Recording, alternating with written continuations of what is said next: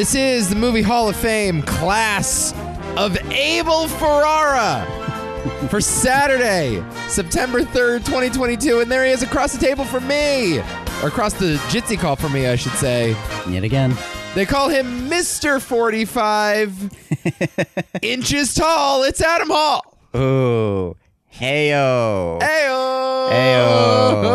Heyo. Suck brick, kid! I mean, I guess I could have been shorter. It's not like you said like centimeters. I thought that's where you were going for a second, but 45 inches, it's On a good day, right? it's close. Yeah. I'm usually shorter than that, so I'll take it. Abel. Abel. Abel Ferrara. Yo. Oh, man. Dude. Oh. Oh, no. Let's fucking go, dude. He's got the drops.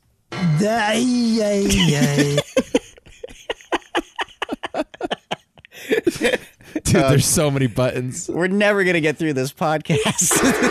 All right. That's the shit, Holmes. All right. This is No. I don't know. I don't know how this is going to be for the listeners. I'm going to have a good time today. Yeah, no, this is going to be one of those indulgent podcasts that happens every once in a while. Whatever, we're doing Abel. It's okay to be a little indulgent, right? I mean, the man himself has sometimes been accused of indulgence. Oh yeah, I can name a few examples on this list. I'm not complaining. I prefer. No, I don't think it's a bad thing. No, I It's prefer an indulgent Abel. I think Yeah, absolutely. I think those clips you played though, sort of. I mean, obviously they play into my fascination for the man. But more than just this is a guy I'd love to hang out with and chat with. It's more about like the image of a director and Yes. sort of like how he breaks all the rules that like I've come to understand, and it's kind of more to the point of why I love him so much. Yeah, he is such a character. I mean, like, Yeah. I really do love his films, and I like all of the movies that we're going to talk about today. I think the man is kind of one of the greats. Like, I think, like, I'd say he's a bona fide great filmmaker. yeah, I mean, he's kind of like a Pantheon level filmmaker for me. That's how good his movies are. He's up there now. Now that I've like marathoned a bunch of his movies, I would actually say he is in a certain pantheon with me. I mostly loved everything that I saw by him. There's only one that I didn't love, but even that movie I really enjoyed. So Yeah. it never falls below. I really like the movie. That's really good. That's really good. No, I mean, it's a great batting average. But, beyond that, the two of us are fascinated by the guy personally. I mean, he's just such a character. You tipped me off to some YouTube videos of Abel's commentary tracks. Yep. Abel's done at least two notable DVD commentaries, one for his movie The Driller Killer, which we're going to talk about today, and the other one, King of New York. And there are these montages on YouTube. Yep. That's what you just heard of him watching his own movie and Laughing at his own jokes. Yeah, I mean, just- laughing at his own scenes, all just that. becoming hysterical. I mean, it's some of the great content that you'll find on YouTube. Like, YouTube was invented for those two clips right there. Yep, I know. No, that's why like DVD commentaries though. I don't see as many of them anymore, and it's kind of upsetting because it was always like the most real a director ever got for Yes. me, which it's part of why I love listening, particularly if it was like Paul Thomas Anderson. His DVD commentaries are really funny. And also David Fincher, who really doesn't give a shit. It's just like, oh God, yeah, these guys are like real people. But then Ferrara takes it to a whole other level. I mean, Ride 'em, cowboy. it's just incredible. I mean, Look at this bitch on wheels. like most of the commentary is him laughing at his own jokes or lusting over beautiful women.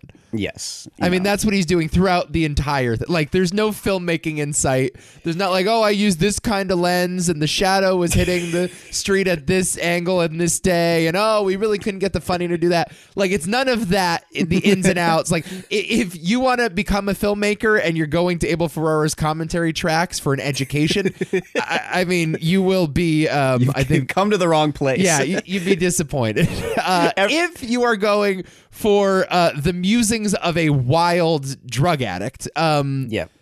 that's where you ought to go. It's amazing to see, though. I mean, like, God. And even when he does comment on the filmmaking, he's almost saying it with like a, I don't know, like a sneering tone. Like, he's kind of making fun of it in a way. Like, whoa, candlelight. It's like, doesn't really care. It's just like, oh, he's got the eye makeup on. Look out.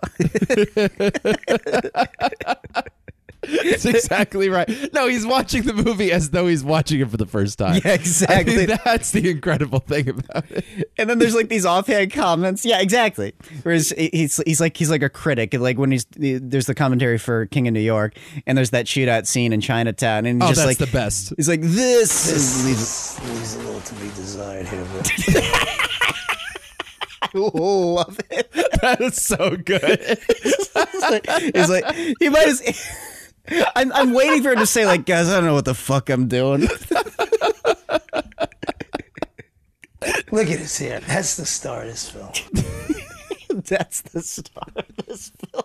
It's so good. But this is, I would say, is a very good, merging of the gap between you and I. It's a great. We're meeting in the middle, yeah. Meeting in the middle, yeah, where we kind of, our tastes align in a very funny way. Totally. I think it makes perfect sense, though. Like, it is I never would have thought it, but if you were to ask me, who is one of the perfect blendings of Adam and Nico's tastes, it kind of is Abel Ferrara.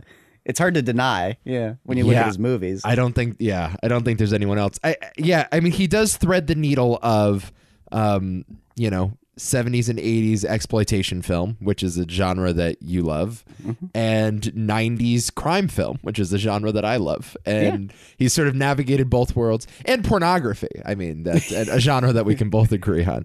Yeah, that's true. I didn't see that movie. I saw a few other films. I saw a few other films that are not on the list that we're going to talk about. So, do you want to talk about those now? Which were they? Oh boy, I mean, we're not doing Addiction, or are we? We are not. We're not doing the 5 Abel Ferrara movies we're covering today. 1979's The Driller Killer, 1981's Miss 45, 1990's King of New York, 1992's Bad Lieutenant, and 1998's New Rose Hotel. The films that I saw are The Addiction, Pasolini, and Body Snatchers. Oh, tell me about them. All of them are rock fucking solid. That's there's nothing else to it.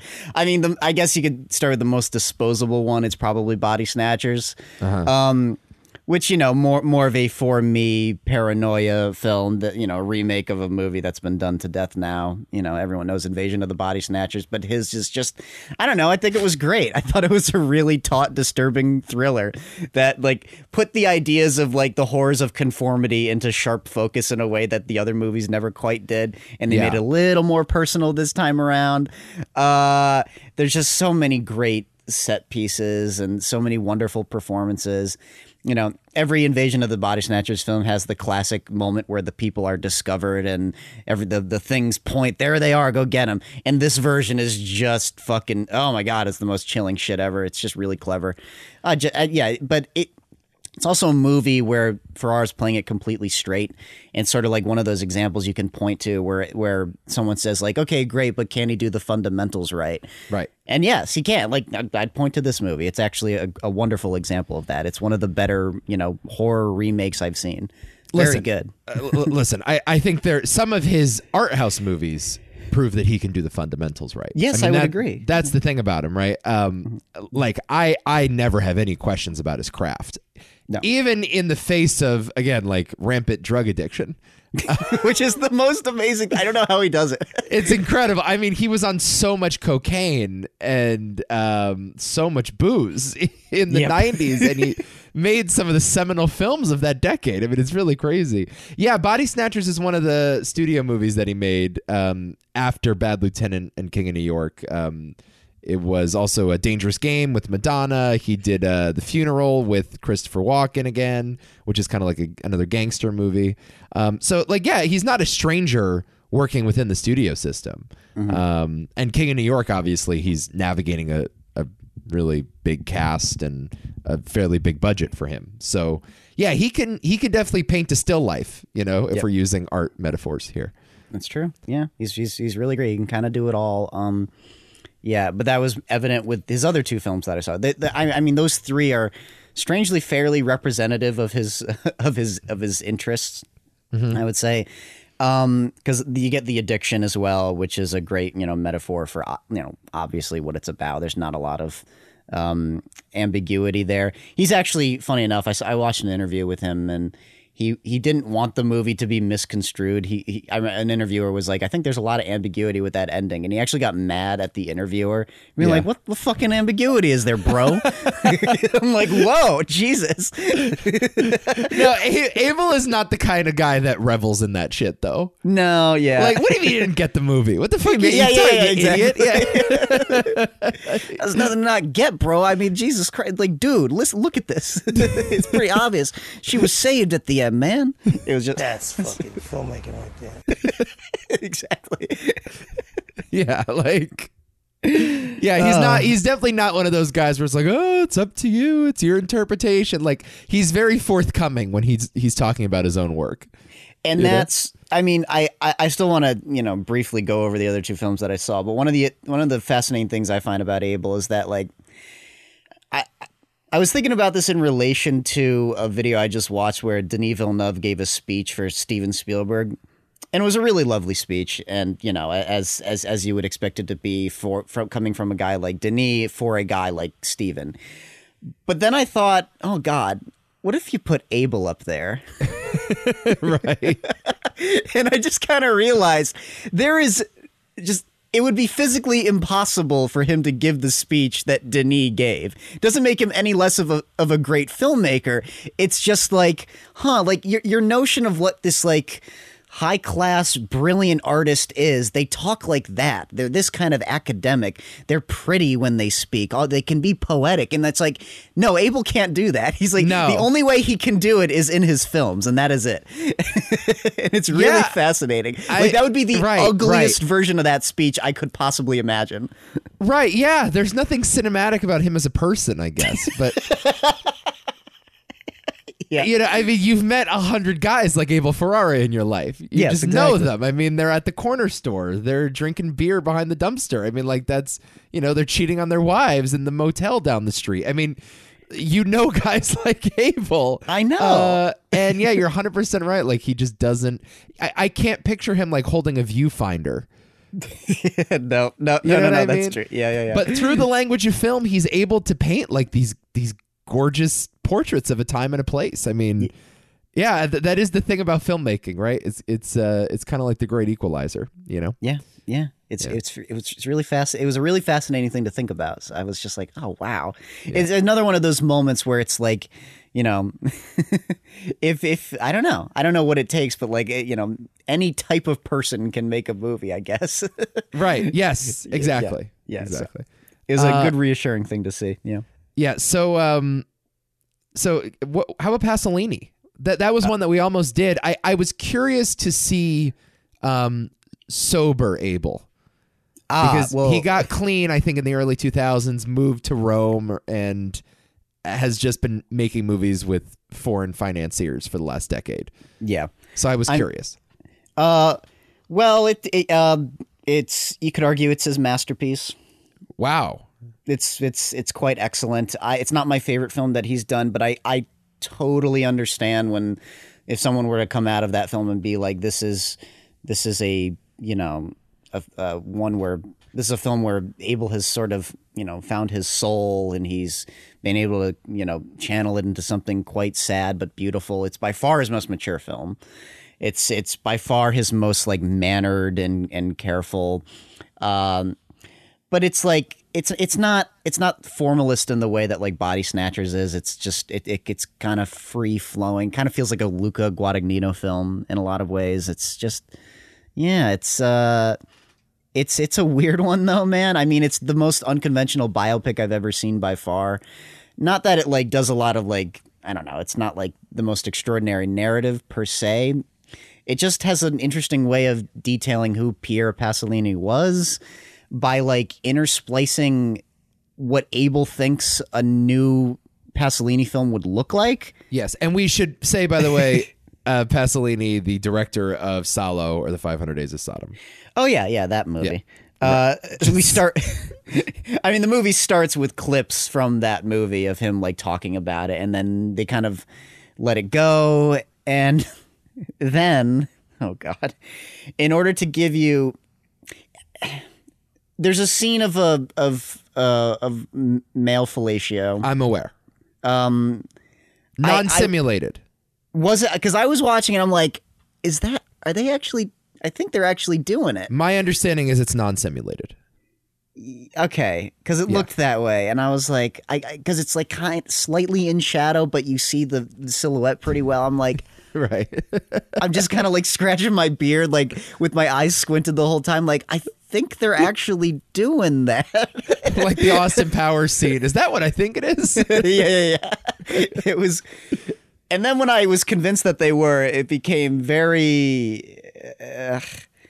It's just not something I'm used to seeing in a movie. Abel's returning to his roots. Yes, in a lot of ways, but it's like this beautiful blending of everything that he used to be and everything that he is now. It's like a reckoning of a movie for Abel in a lot of ways. Yeah. So when you say that it's sober Abel, it makes a lot of sense. It makes a lot of sense.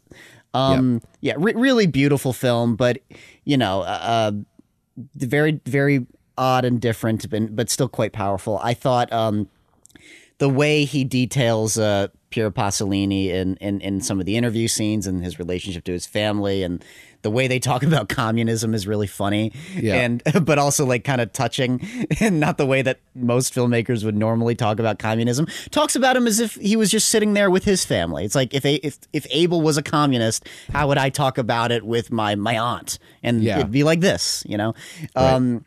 But then the scenes where it's like he's showing off what he thinks a Pier Pasolini film would be, in scenes like the fellatio scene, and scenes like there's a moment where Pasolini talks about like a new film that he wants to release, and he reads the script out to his friends, and then we see the movie play. It's really a neat way of like paying tribute to this man, like to kind of give you a sense of the film that could have been before he was, spoiler alert, murdered. Yeah. Right. It's interesting that he played it straight in a biopic about a guy that is, known as a provocateur. I mean, a guy that, predates John Waters, predates Abel, predates these guys that clearly were trying to get a rise out of the audience. Well, he does that in this, though. And that's what that scene is for, to kind of give you a sense of who Pasolini was. Yeah. Apparently his late period stuff is pretty good. Tommaso, I've heard really good things about. Siberia. All of these are collaborations with Willem Dafoe. Yes. And he's got a movie coming out this year. I think it debuts in a month in some festival or another. But it's a Padre Pio biopic starring Shia LaBeouf. Yep, I saw that. So the man is still working. The man is as prolific now as he's ever been. I mean, he's sober. He's living in Italy. He's loving life. I mean, Yeah, I was going to say, like, he keeps making movies just with sheer willpower, because as far as I could tell, none of his films made any money. No. At all. Maybe one of them. And that's like, but some of the numbers are hard to find. I find it hard to believe that Body Snatchers didn't make anything, but when I researched it, said that it only made like 400,000. That seems really hard to believe for a studio film, though. I don't know. Yeah, Yeah, I don't know. I don't know if I want to see a bleak version. If I was, I do, but I don't know if I was a mainstream film goer, I would want to see the bleak Abel Ferrara version of Body Snatchers. Have you seen the original Body Snatchers? I haven't seen actually any of them. Oh my god, dude, they're fucking tough watches. They're all bleak. Oh, really? Yeah, dude, it's a really terrifying story about you losing your soul in your sleep, essentially. Yeah. Like, you conform without even realizing you're conforming. It's really scary stuff. Yeah, they're all bleak. All of them. Yeah, but the man is still working, and he's still doing good work, and kind of amazing he's not dead. Yeah, I wonder. You know? Yeah, but he seems like he's still able though. Like usually you can tell when someone's not doing well. And I see like modern interviews. I'm like, oh no, he's still doing fine. Yeah, he's doing fine. Yeah, I do worry if he owes people a lot of money in the States, and that's why he's sticking to Europe. It wouldn't surprise me. You'll play at a game, but don't worry, you'll lose it all. So you gotta go elsewhere. He literally said that when talking about aspiring filmmakers. Right. He's like, what advice would you give to filmmakers? And he's just like, make them on your phone, and don't worry about being famous. You're just gonna blow all the money anyway. Yeah. The only reason I'm here is because I'm getting $5,000. I got $5,000 cash. I love it. All right, some honorable mentions here. The Addiction is great too, by the way. Great movie. Okay, great. Yeah. We talked about it a little bit over the phone. It's again a very loose telling of a vampire story that's used as a metaphor for addiction. It's disgusting. It is very uncomfortable. It plays with I guess you could say, the mythology in very realistic and believable ways. It's got a phenomenal third act that nearly left me in tears. It feels like a guy going through a detox. That's what the whole movie kind of feels like to me. And this is one of the only times that that he explicitly uses vampires as a metaphor. Yes. Because vampires are kind of a running theme throughout all of his work. And I do want to talk about that as we get to certain movies, but like that is the only social vampires. Yeah. Or literal. I mean, kind of well, literal vampires, I guess. Well, you're right. yeah, we'll talk about them, but that's the only explicit vampire horror movie.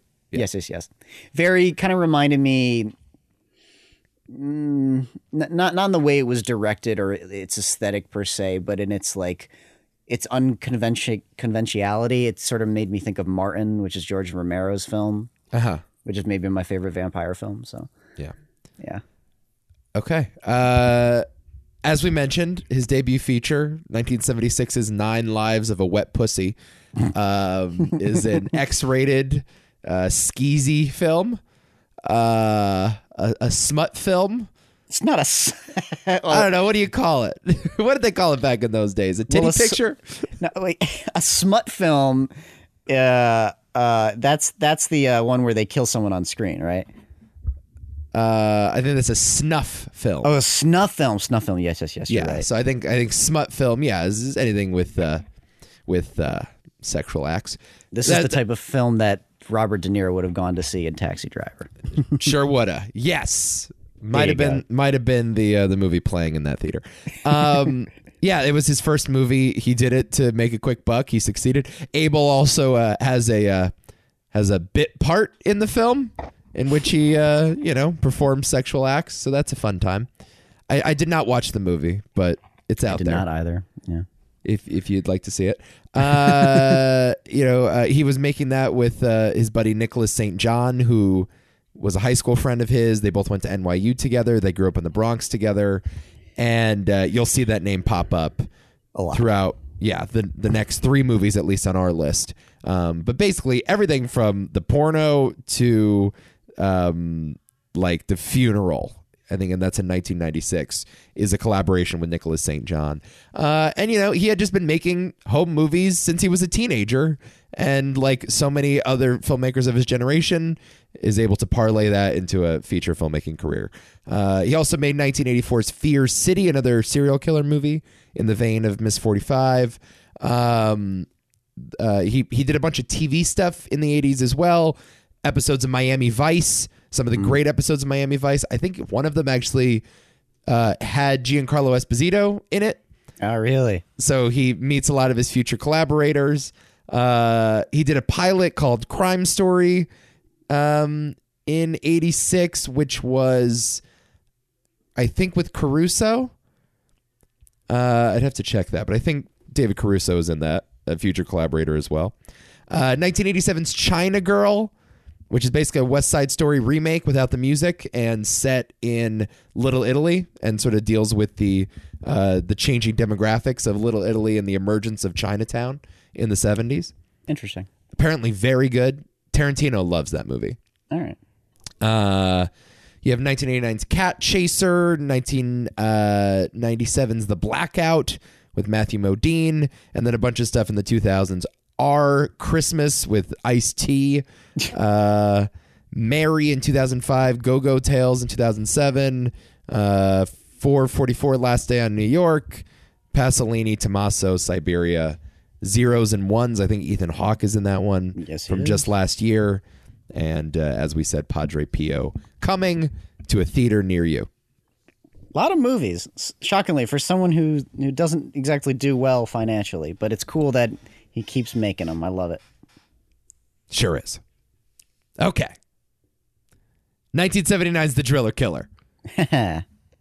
Starring Abel Ferrara, Caroline Mars. Wait a second. Did you say Abel Ferrara? Nico, it's Jimmy Lane.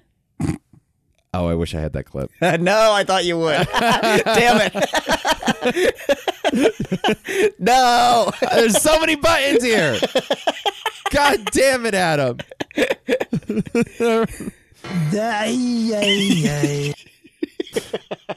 Starring Abel Ferrara, Yeah. Caroline Mars, and Baby Day. An artist slowly goes insane while struggling to keep his bills, work on his paintings, and care for his two female roommates, which leads him taking to the streets of New York after dark and randomly killing derelicts with a power drill. Kinda does what it says on the cover, you know? Yeah, kind of. That's okay. I do like these movies in that, like, you kind of know what it's about, even on its surface. Like, I didn't have to do a tremendous amount of thinking about the subtext of an Abel Ferrara film. It's you know, it's right there for me, and I'm cool with it. But it's done so artfully and with so much passion and vigor that I don't really care. This is no exception. The Driller Killer, baby. Look at this guy in a foreground. This is the best performance in the film. You should have made him the Driller Killer. Dude, he's so fucking stoned off his ass in that commentary. I mean, like, he's just slurring his words the whole time. Let me just watch this with you, boy. Whoa, mommy. He says mommy like 10 times I in the know. commentary. It's so good. Yeah, The Driller Killer. Is this one of those movies that they came up with the title before the plot? Yeah, probably. I would imagine. It's a great title. Oh, it's amazing. But like, again, a great title. I'm not sure they really thought through the logic of how can you kill someone with a power drill. I mean, it's not like when you stab someone with a drill, like they stay on the drill and rotate in circles like a piece of wood. You know what I mean? Like, they should be able to slip out of the drill quite easily, I would think. I mean, you could kill someone with a power drill, probably. I mean, he drills them a lot, doesn't he? Yeah, I mean, to the head, I guess. to the head. I mean, if you did it in their back, I'm sure it would do some damage. It's not like Body Double where you have that fucking like 3 foot long drill. Right. That's a little different. Yes. But this is I don't know, something about it being this small drill where it's not like an inch long or anything. It's long enough, I suppose. But there's something like Is that what you say every night? that's right. Fuck yeah, that's it. That's it right there. Whoa, mommy. I think that's the new Thriller drop right there. Oh, oh no! Oh, that's what it took to dethrone Thriller. Yeah, I think so. I think anytime I say something offensive, it's Whoa, mommy. Imagine these two girls looking at you like that. no. The great thing about that scene is he's watching these two women rub each other down in a shower, and he's like, "Let me just watch this with you guys for a second." Okay? Yeah, exactly. He stops the commentary. I know Guys, I'm working here, but like, I need to just enjoy this with the audience. It's like they didn't pay me $5,000 for this one. We're gonna watch this shit. Oh man, what the hell was I talking about? Yeah, no, this is a good movie. I like it. I like it a lot. I mean, it is a 70s grindhouse movie. The story goes that Abel was in a rock band with a bunch of his buddies, including Nicholas St. John, and thought that was going to be his career. So he spent a lot of time at the rock clubs of the 70s in the Village, and got to know a lot of the punk bands of the era. I think met Keith Richards that way because I think he did a music video for Keith Richards. Okay. In the late 70s. It feels like a guy who was completely drenched in that scene, and like to the degree where it felt like, this was more his scene than even the film scene. He talks about that a lot. I forgot. I mean, he still likes to play, and he's one of those guys that's always kind of had like. He's always been a filmmaker, but there's been a little bit of a love, for the music scene, a little bit of a passion for maybe in another life he could have gone in that direction, one of those guys. Well, he's a guy that loves subcultures. He's a guy that loves going underground. I mean, he's a rebel. He's a dangerous figure, and music, I think before film became that medium, music was that medium, and they sort of both rose to prominence. I mean, rock music in many ways predates the 70s auteur movement. It predates the film brats. It film dates, the stuff that was going on in New York with John Cassavetes. So it's kind of hard to have one conversation without having the other, they're never discussed in the same vein, though, which is kind of interesting. Whereas, like with Abel, you can't avoid it because he's literally doing both. He's right there. Yeah, I mean, but all these guys are hanging out together. Lou Reed is hanging out with Andy Warhol, who's hanging out with Brian De Palma. It's all one ecosystem. And Abel, I think, just sort of stumbled into filmmaking. He was doing music with his band, and he wanted to make some home videos, and those home videos eventually became some of the footage for The Driller Killer. There's a lot of concert footage in here at a rock club, and it's sort of just sprinkled throughout as kind of a non sequitur. I mean, those scenes never really pay off. It never really comes back to the plot of the movie at all, but I mean, it's a real cool time capsule, time and place movie. Yeah, I don't know. I like it as just like these details that inform the time and place and everything, and sort of, to me anyway, heighten the characters' anxieties. They do pay off in a certain way, in that like there's this one completely obnoxious musician that wants to use Abel for his artistic abilities to do a painting and stuff like that, which again sort of fuels this guy's rage in a lot of ways, and sort of this idea of like, these guys are doing what they want to do. Why am I not doing what I want to do? And hence the killing with the drill and so on and so forth. Sure. I kind of like it as a pressure cooker movie in the most bananas way. I mean, it's not a Safdie brothers film, but it's Abel's version of that kind of story. Well, what it is, it's Grindhouse Taxi Driver is what it is. Yeah, it is. Yeah, I mean, this movie doesn't exist without Taxi Driver. I mean, it's just a sleazier, dirtier, cheaper, more violent Taxi Driver. Which cool.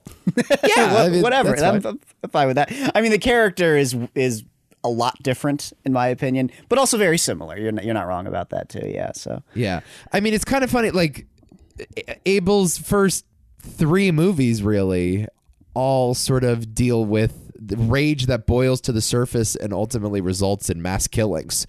Yeah. I mean, it's kind of interesting that that's what was on his mind in the late 70s and early 80s. I mean, well, can you blame him? 70s was a great time culturally, but there was a lot of, unrest in society. It had been going on for a couple decades, Right. particularly when in the New York scene too. So it makes a lot of sense to me. Yeah. I do wonder. I do wonder what he was thinking about. He says that this movie was based on a friend of his, an artist friend that he knew, who had this personality, and I think he sort of imagined that one day he would go on a killing spree. God.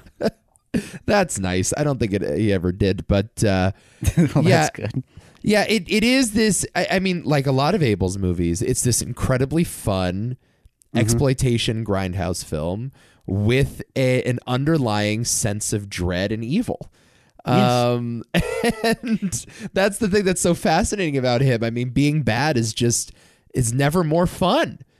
Well, and that's in one movie in particular that's very much the case. Here, Yeah. it's a little more sad. Like I do feel for Abel's character in this a lot because he's. I mean, it helps that Abel is playing the lead in this. Yes. So it's like, how do I not Now, love by this the way, guy? he's not good. No. He's I'm not a good actor. I don't know. I kind of disagree.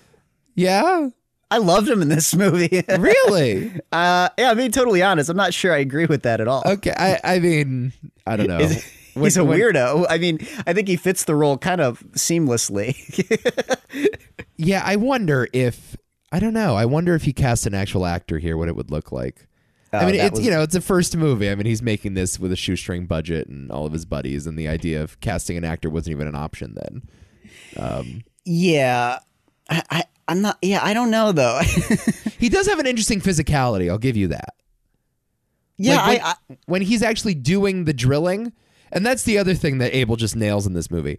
It's not an inherently interesting weapon, no, but he makes it look really cool. oh my god, I mean, like the amount of blood, first of all, is just visually striking, but also like the erratic nature of the killings and how the bodies, randomness, the bodies sort of gyrate, and you don't know exactly what's going to happen to them when you put the drill in. He does have that sort of physicality to him. He's really lanky. He's really twitchy. You can tell he's on a lot of drugs. Yep. So yeah, I think it's a good physical performance. How about that? Oh, I think that's pretty undeniable. The way he eats pizza. One of the best scenes in the movie. Yeah. That of all the scenes in the movie, that one is somehow perhaps the most evil. Stole all those pizza slices. Yeah. Fucking asshole. I wanted peppers. No, I don't know. I thought like with the environment that he creates, or rather, where he places a character, I just totally bought that a guy like this would exist in this umbrella, in this particular scene. So even the way he delivered lines wasn't distracting to me. Honestly, Okay. I thought he works fair. I thought at least for this movie, I don't know how he would have worked in some other setting, but to me, like he fit this frame quite well. So I don't know. For me, like the sign of a bad performance is, am I taken out of the movie with it? And frankly, no, I never was. So Yeah, the fatal flaw in Miss 45 though is his performance. I know it's a brief scene. I know it's like 2 seconds, but we're not on the same page with Abel Ferrara's acting. yeah, really. Oh, yeah. I mean, you could question that scene. I mean, even though it's kind of necessary to the plot for better or worse. I don't have any issue with him in that role. I think it's like, if you're gonna cast that type of dude, yeah, put Abel in it. Yeah, if you're gonna cast a lunatic rapist, I guess Abel Ferrara's your man. What am I missing? I got to see the Safdie brothers movie, Daddy Longlegs. I really got to see that because he has a bit part in it, and they obviously worship at the altar of Abel Ferrara. He's In it, one of their big idols. So after seeing Good Time, and comparing this to that movie even more so than Uncut Gems, but even Uncut Gems too. Yeah, honestly. totally. Yeah, there's a lot of Abel in their work for sure. Totally. Were you surprised at the prominence of the religious iconography? Maybe I'm used to seeing so many Scorsese films of this era. Not really, honestly. I mean, I know that Abel is still quite religious to my understanding. Sure is. Which is cool. I guess maybe I was surprised to see it like so prominently in an exploitation film. I thought it might have been there in part, but it's very important to the dressing of the movie, the aesthetic, the mood sometimes, and also sometimes the motivation of the character. Yeah, There's a lot it's really there throughout the entire filmography. I mean, Yes. it was there since the first movie, and it hasn't stopped. And I was shocked that this movie literally opens in a church. the driller killer opens at a fucking church. Yeah, I mean, he is sort of reckoning with this idea of Catholic guilt and redemption and Yep. salvation, and he's a guy that's been carrying a lot of demons throughout his life, and like many of his characters, puts himself through hell, in order to seek salvation at the end. And yeah, it's kind of amazing. This character doesn't really get justice at the end. No, chilling ending though. It's a really good ending, but he's constantly reckoning with this idea, even in his silly little driller movie. And I know like he's going to be modest, and in his commentary he doesn't talk about these things with such depth, but I really do think there's a lot going on in his soul when he's making a movie like this. Well, especially at this time, yeah, like you said, he's not even bothering to reckon with it. He's just letting it happen. Is the thing. It's very much I'm stuck here. This is who I am, which is why like there isn't much resolution to what happens to the character at the ending of this movie. Whereas Right. when you contrast this movie to something like The Addiction, it's very clear that by the end of that movie, he's gotten to the bottom of something and he's moved on to better things. He's going to be okay, which is why I think like that interviewer kind of pissed him off, because he's like, no, I'm good. Like I'm proud of this ending because I'm better. Right. You know? Right. Which is kind of interesting. Oh, you that's know? interesting. Yeah. Okay. Driller killer. The stuff with the rabbit really disturbed me. I wanted to say that too. Stabbing the skinned rabbit. Yeah. Works. I was like, Did enjoy that. hell of a scene. I mean, I whenever we talk about moments like that in movies, and it's like I can never say like I enjoyed it, but yet I'm still happy it's there, if that makes sense. Yeah, got the job done, I guess. Yeah. Yeah. The driller killer. Yeah, it's a good movie. It's a good movie. Yeah. I forgot how funny this movie was. He's so trashed. One of my favorites on this list too, by the way. Not my favorite now after I watched a few more of his films, but yeah, this one rules. Yeah. It's a buyer for me. I love it. Bye. Yeah. All right. What's next?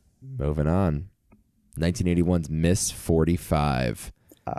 Written, again, by Nicholas St. John. Starring Zoe Lund. A timid and mute seamstress goes insane after being attacked and raped twice in one day, in which she takes to the streets of New York City after dark and randomly shoots men with a .45 caliber pistol. That's the movie. Yeah, I mean that's it. That's it right there. I think just straight up my favorite rape revenge fantasy of all time. I mean, I know sounds So weird we- even saying that, Yeah. but like, What are the options? Like, I spit on your grave. yeah, Nightingale, promising I young guess. women, the Nightingale, yeah, the Virgin Spring. Oh, I see. I- This is not better than the Virgin Spring. This is it right here, baby. I mean, you could like it more. Like this. that Number one. Wow. Numero uno. I love this movie. I fucking adore this movie. I think I loved it too. This is an amazing movie. I mean, this is incredible. I was absolutely stunned with how much I liked this. I'm not shocked at all that it's like it's clear as day. Like I don't know why we're even asking the rape revenge genre question, but this would be my pick for you almost instantly. Yeah. Is it just because it's a filthy, horrible New York movie? Yeah. I mean, It's just yeah. the aesthetic is it's nasty, but it's also fucking sexy beyond belief. Well, I mean, it starts and ends with Zoe Lund, doesn't it? It's true. I mean, she is unbelievable in this movie. I mean, it is a performance. It's a silent performance. Yes. She utters one word in the entire movie, and it's in whispered tones at the end. And she does this transformation. She does a Walter White-esque transformation in under 90 minutes. That's It's something we beautiful. should mention about Abel, by the way. All of his movies, so short. Yeah, that's right. I mean, yeah. Incredibly short. I mean, put him in the fucking Library of Congress for that alone, man. I mean, just put him in the National Archives for that. I mean, all of his movies incredibly short, incredibly economical, and I mean, Zoe Lund here with her face alone goes through this incredibly real transformation. I mean, know. it's an authentic transformation in 90 minutes. It's fucking it's great. It's Yes. a great movie. Yeah, because it's entirely that performance. I mean, most of the shots in this movie feel like Zoe Lund's face. Because Yeah. I mean, the flaw you could have with a movie like this is you get away from the characters and you focus on these people over here who are pivotal to like the machinations of the plot. But then maybe her transformation doesn't feel as authentic because you haven't devoted as much time to it. Whereas this is all like Zoe Lund's face. It's all like just watching her slowly devolve into this monster. This really alluring monster, but a monster nonetheless. And you're right. You completely buy it. I wasn't totally ready to accept the film at first because I kind of saw where it was going, and I'm like, oh, they're gonna do that? I don't know. And then nope. The more it I think I was expecting the movie to lose focus because Abel can be a little meandering, and he has this weird. This happens in King of New York a few times in a good way, but the plot will be happening, and then he'll look over here at two people like making out. It's like, guys, I know we have to get over there, but audience, let's like look at that for a second. Isn't that fucking awesome? Isn't that sexy? Oh, get it, man. It's just. That's fucking aces, bro.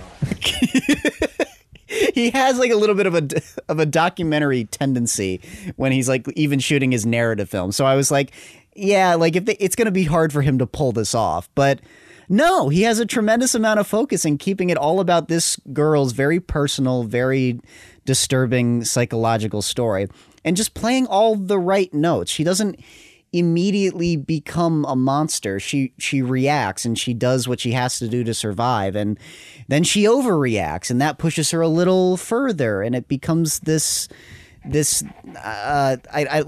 reassesses who she is, and it gives time to that idea, and then by the time she's putting on the lipstick, you're there for it. I'm just like, oh wow, this movie got me. I didn't expect that. Yeah, the way they style her, yeah. With the makeup and the costuming, I mean, yeah, there are times where she becomes alluring, and it's like, this is not the same character I've been watching for 30 minutes. I mean, No. She's a completely different person in the second half. I agree. And she inhabits it totally credibly. It's an extraordinary performance. Zoe Lund collaborated with Abel one more time on Bad Lieutenant. She is in, I think, one scene of that movie and has one of the iconic lines from that scene. She also co-wrote the screenplay with Abel. It was a drug addict. Died very young. Died at, I believe, the age of 37. Due to, cocaine use and heroin use. But she's amazing. I mean, she could have been a star. I mean, that's how good she is in this. Yeah, she really is great. It's like in another world, she's a Pam Grier kind of like underground cult figure, who stars in these kinds of movies for 30 years. Tarantino would have put her in Kill Bill, Oh my god, that's a great point. Yeah. That's the kind of It's almost a missed opportunity now that you say it. Oh my god, I love Uma in that movie, but geez, Zoe Lund. Yeah. Oh boy. That's the kind of actress that she was, and it's just really fucking sad. It's such a taut movie. It's a great New York movie because it plays around with this idea of what do you do with a dead body in New York City? It's really easy to just like drive to the country and bury it like in Goodfellas, but you know, when you don't have a car, when you're broke, when you're in this, you know, 1-bedroom apartment and you have this dead body to get rid of, I mean, you have no choice but to cut it up and, you know, scatter it throughout the town. It's just a great idea, and it leads to these amazing set pieces. I thought like the sawing of the body parts too was so effective. Yeah, I've seen that in movies before, and I was like, it's never not effective. I think of like Henry, Portrait of a Serial Killer, which has a similar scene. Yes. And it's just like, oh, it's just, I don't know what it is. It's something about doing that in a bathtub. Mm-hmm. What is that? Is it the intimacy of a bathtub, like the personal aspect? Like, this is a place that's supposed to be safe. I guess that's also why the psycho killing is so effective, amongst many reasons. Right. Yeah. Well, yeah. I'm nude. I'm exposed. Yeah. Right. Yeah. I'm at a vulnerable spot, and you're pulling back the curtain, and yeah, of course. Ugh, God, it gives me the chills. Yeah. I hate it, but I love it. Some other things here that I wrote down. Abel just fucking goes for the kill shot with Woody Allen here and recreates the Manhattan shot under the Brooklyn Bridge. Yep. Except the Predator shoots himself. I mean, it's an incredible, and it's got to be intentional. Like a lot of people have brought this up. I'm not the first person to observe this, obviously, and I don't know if Abel's ever talked about it explicitly, but I mean, it just seems like this is 2 years after Manhattan. Mm-hmm. I mean, there's no way that he didn't have that in the back of his mind, that he's going to recreate the bench shot from Manhattan, except this time the person lusting after the innocent woman is going to get killed. Okay. I mean, you think he doesn't have high positive thoughts about little Woody? I don't think they would get along well, no. God, oh my God. Jeez, what a... I mean, it's like two warring elements. It causes an atomic explosion. It's, oh my God. Yeah, I would love to see that. There's always a few like few filmmakers I'd always want to mix just to see the chemistry, regardless as to whether or not it would work. And geez, that'd be a crazy one. It wouldn't work at all. You're right. No, I mean they were living in probably within 5 miles of each other in the 70s, and they probably never crossed paths. Like there wasn't a single location that the two of them both went to. You know, Woody's going to the library and the jazz clubs and the coffee shops, and Abel's going to the fucking punk rock garages. You know, like they would have never overlapped. They would have never crossed paths. It's just two sides. Really, the yin and yang of New York City filmmaking, right there. Really, the Nico and the Atom. That's what it is. Yeah, I think bingo. I'd be doing literally everything Abel was doing. Exactly. I've done a lot of the stuff that Abel would do. Right. That's another reason why I love this guy. It's like, God, we have like the same fucking taste. I love you, Abel. I love you so much. Yeah. Also, I just thought it was funny. I'm imagining the pitch for this movie, because Abel's a huge Polanski fan. Right. And I'm just thinking like, okay, guys, so it's Repulsion, but what if we gave her a gun? Yeah. Right. No, I mean, it really is that simple. I mean, like, it's so fucking on the nose. She gets raped twice in the. No, it's like what the. And it's not inherently funny, but it is actually kind of fucking hilarious that he actually subjects this woman to 2 rapes. Like it's on the nose in the way that only Abel can be on the nose. You know. Yeah. Yeah, that's a. Like she's walking home from work, gets raped in an alleyway, and then gets home, and there's a rapist waiting in the living room. Like. It is a bit of a contrivance. It is. At least she sticks it to the guy the second time. Right. I did actually like that the movie didn't give justice to the first rapist. It actually like made it a little more grounded and a little more honest. It's like you would never see this guy ever again, and that's part of the horror of the situation. Right. So yeah, that was actually quite brilliant to me. And but he haunts her for the rest of the movie too. Exactly. Yeah, those creepy, really good flashes. The shot in the mirror is great. Really good stuff. Really, really good stuff.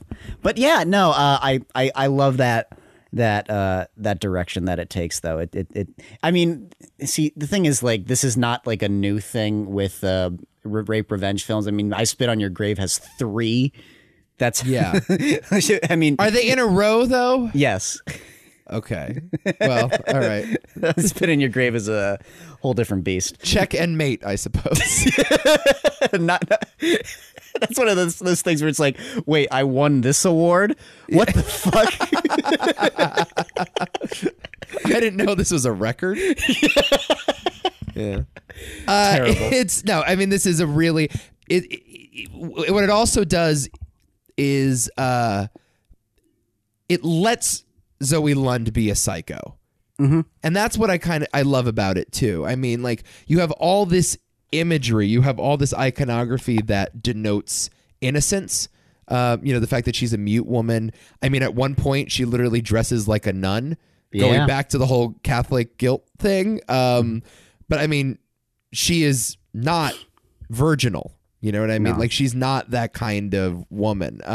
Although she's coded that way. Abel sort of subverts those expectations. You know, the silent nun trope is kind of flipped, on its head in this movie. And it results in this climax that is, I mean, it's just, it's Carrie, right? I mean, it's It is. Carrie. Yeah. It's gritty New York Carrie. Utter chaos.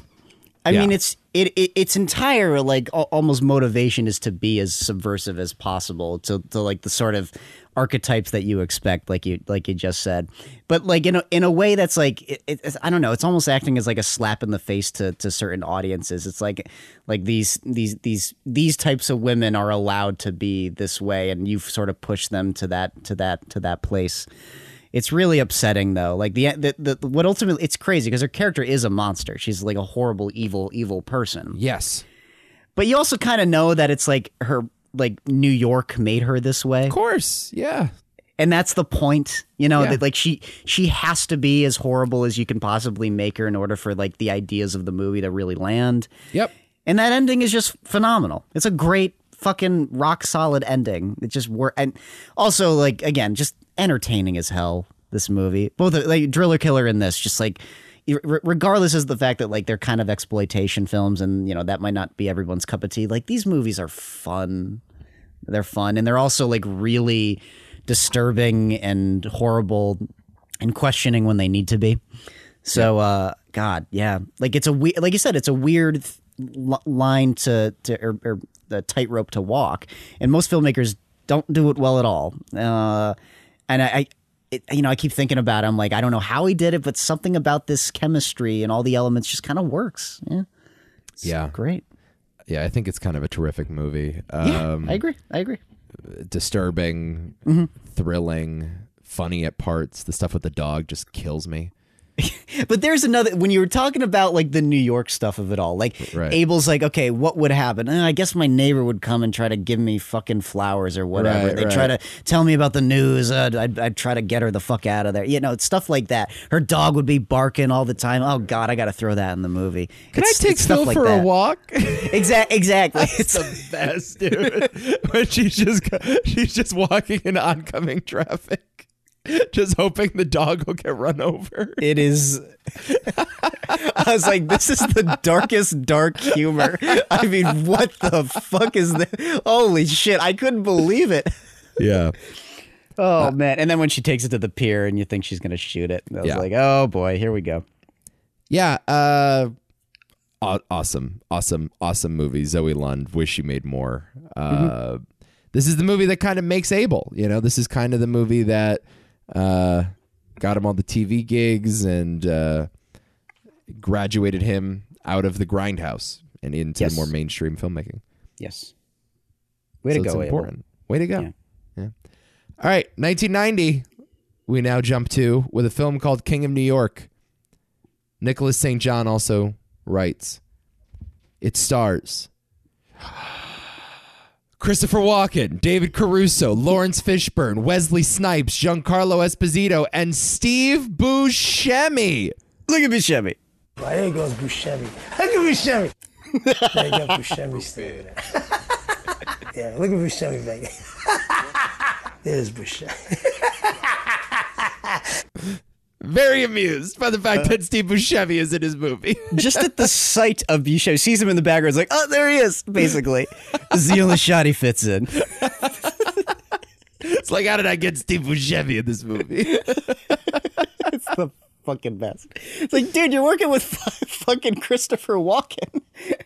A drug kingpin is released from prison and seeks to take control of the criminal underworld in order to give back to the community. Robin Hood in the streets of New York with this gangster played by Walken, the titular king of New York. I mean, I don't know. What else do you want in a movie, Adam? Nothing, because it's a perfect movie. It's fucking perfect. It is a perfect movie. It's unbelievable. It's an unbelievable fucking, just the best, one of my favorite crime movies now. Yeah. It's just this joyous, wonderful, incredible experience that has nonstop, like not adrenaline, just like coke anger. It just doesn't let up, man. It is the most efficient movie. I mean, the fact that it's 90 minutes is really insane. It's just crazy to me that this thing is 90 minutes. I mean, it's incredible. I don't want to see another version of this movie because the one that we have is incredible, but I would have been fine if it was 2.5 hours long. Oh my God. I mean, it's that kind of movie. Like, how many times do you see a movie and you're like, I wish that was longer? I don't remember the last time I thought that about a movie. I'm a little different with that than you. However, even still, I will admit that doesn't happen very often. No, it doesn't. It doesn't happen very often. Yeah. Yeah. What is there to say? I don't have any. I have no issues with this notes. movie. I would Zero notes. I would not change any conceivable thing about this movie. Not a thing. I've said this before. Every scene is a winner. Yes. Down to just like Christopher Walken's first interaction at that poker table, the shootout at the end under the bridge, the funeral scene, where they go to the nightclub and the shootout happens there. When fucking full of bullet holes, puta. Everything about this movie is just juicy and delightful and entertaining. Caruso at the Irish bar, at the cop bar. Oh my God! It's just even those scenes where it's like nothing like crazy's happening. Just Fishburne the at the restaurant. Ordering at the restaurant. Yeah. Give me some fucking chicken. I'm like, what the fuck Jesus Christ? What is going on? It is. I mean, it's truly amazing. It's too good. It is too good. It's too tight. I mean, it's so fucking tight, this movie. I mean, like, it's like Tuco Salamanca snorting the cocaine. Just tight. Yeah, there's not a wasted second. There's not a wasted frame.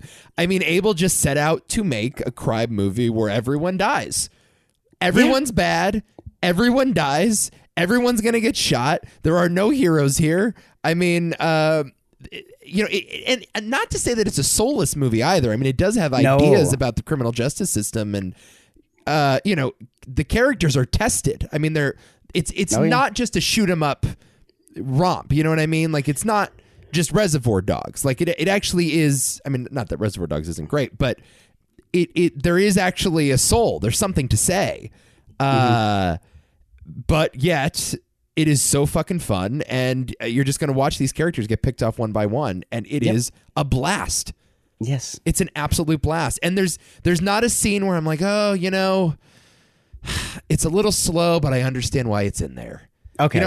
I'm never forced to say that about the movie. Like, it's never like, all right, I get you have to include the love interest, but I really don't need this. And, I get like you're trying to say something about, criminal justice or about incarceration or drug use. And all right, I get it. Like, it's in there and you're trying to say something important. Like, there's none of that.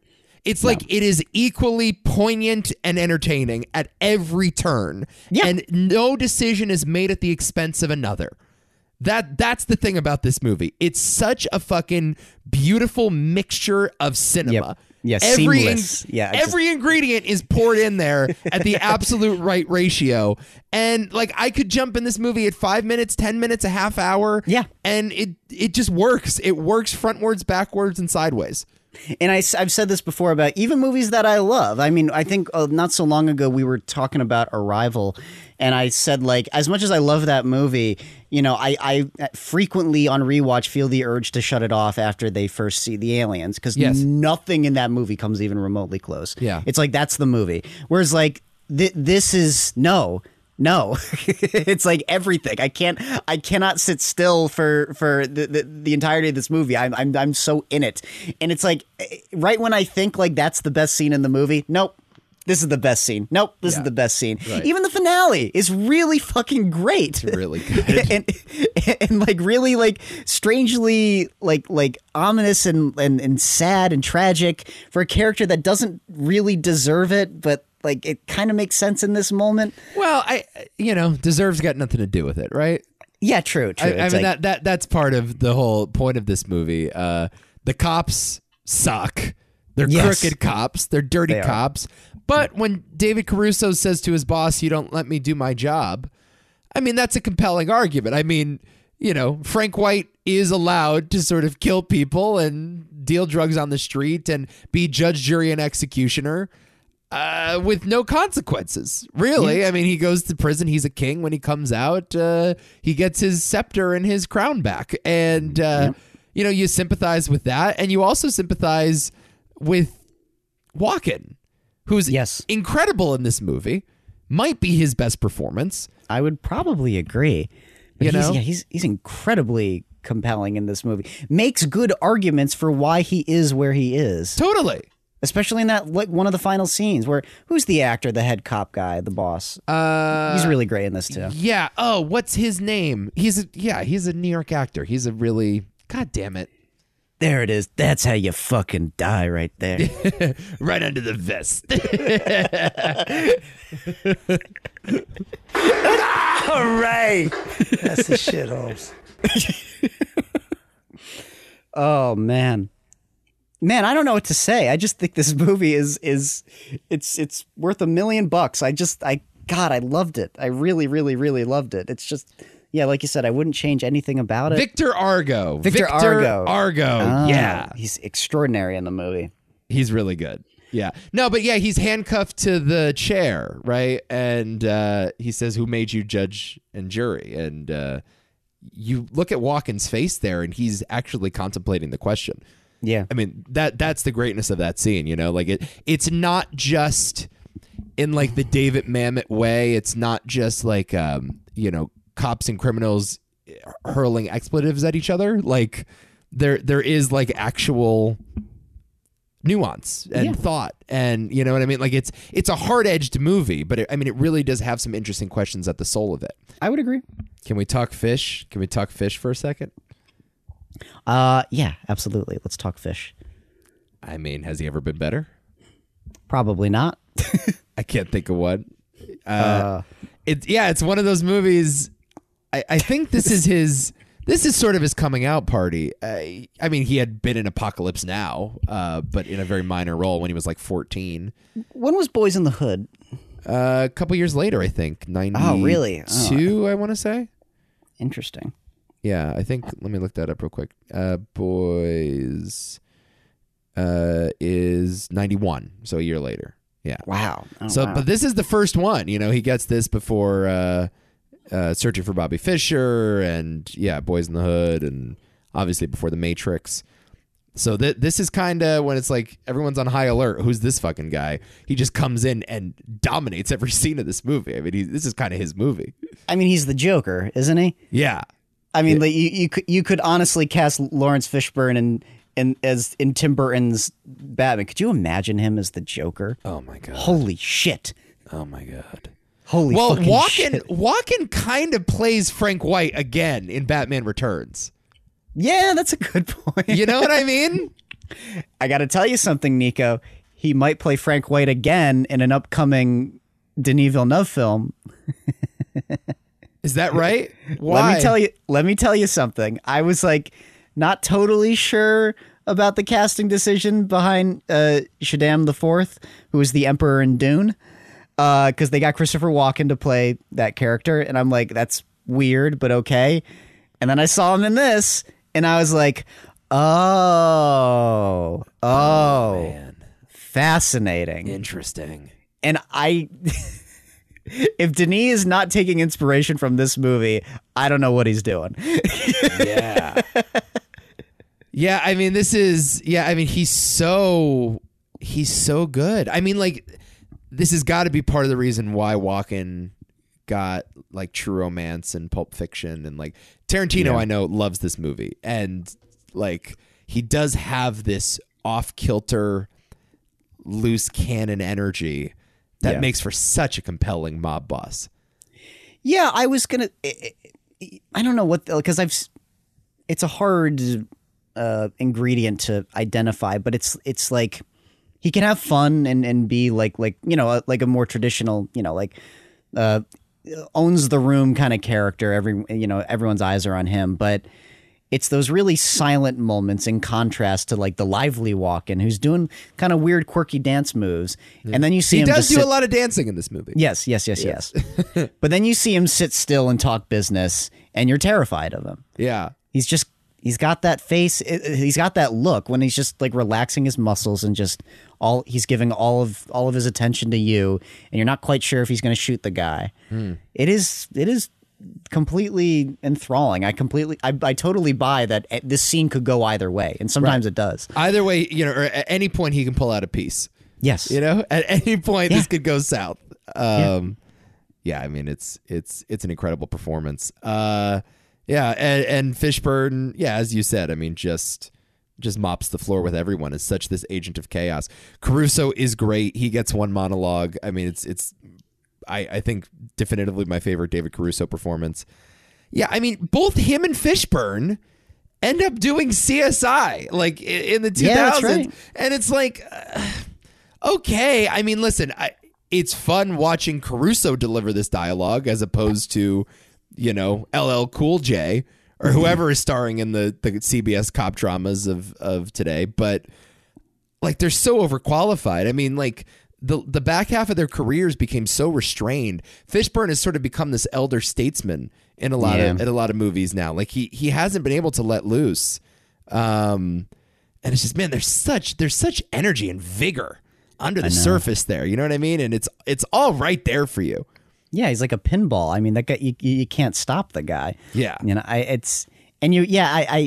don't know what it was. Maybe it was The Matrix, because I ever since The Matrix, he always to some degree kind of feels like Morpheus. Right. Which is weird. True. Yeah. I mean, like he's doing a lot of physical stuff in that movie, but like it's the personality, that mode, that very straightforward, almost like, you know, the stoic Fishburne. But it's like, God, we don't need any more stoic Fishburne. Right. We maybe never needed it in the first place. Yeah. Well, I mean, the stoicism of that performance is part of the point. Yeah, that's, you know, whereas, yeah, you're exactly right. I don't want that to be his preferred mode. Yes. It's upsetting, but yeah, because even in the John Wick films, he's kind of still doing that. Totally. I mean, I strangely like. Is Predators the weirdest he's gotten? Even that's very stoic and you know, kind of creepy. Well, it's such a tiny role. I don't know. Yeah. What's his best performance of the last 10 or 12 years? I don't know. I mean, I guess by default it has. I mean, is it Contagion? Maybe. Yeah. Again, playing it straight as you can in that movie. Yeah. Great performance, but yeah, that's all it is. He's really good in the Hannibal show. Oh yeah, okay. He plays Jack Crawford in that. Yeah, I mean there's some. I mean Ant-Man and the Wasp. Oh God, goodness gracious. Poor Larry. Yeah, poor man. Larry. I mean, like, yeah, he should have been fucking Sam Jackson. He should have been Denzel. Like that's the kind of career he should have had. He should have got those kinds of performances. It's an amazing. I mean, we forget he played Cowboy Curtis. So this is he's a crazy man, but yeah. Back to the vampire stuff. I mean, Frank White, styled, shot like a guy rising from the dead. Yes. Yeah. Back to wreak havoc on his city. It is explicitly, I think, made clear in the Nosferatu scene. There's an Asian crime boss who's watching Nosferatu in a movie theater, and it kind of literalizes all this stuff that, like, in The Addiction or whatever, is made metaphorical.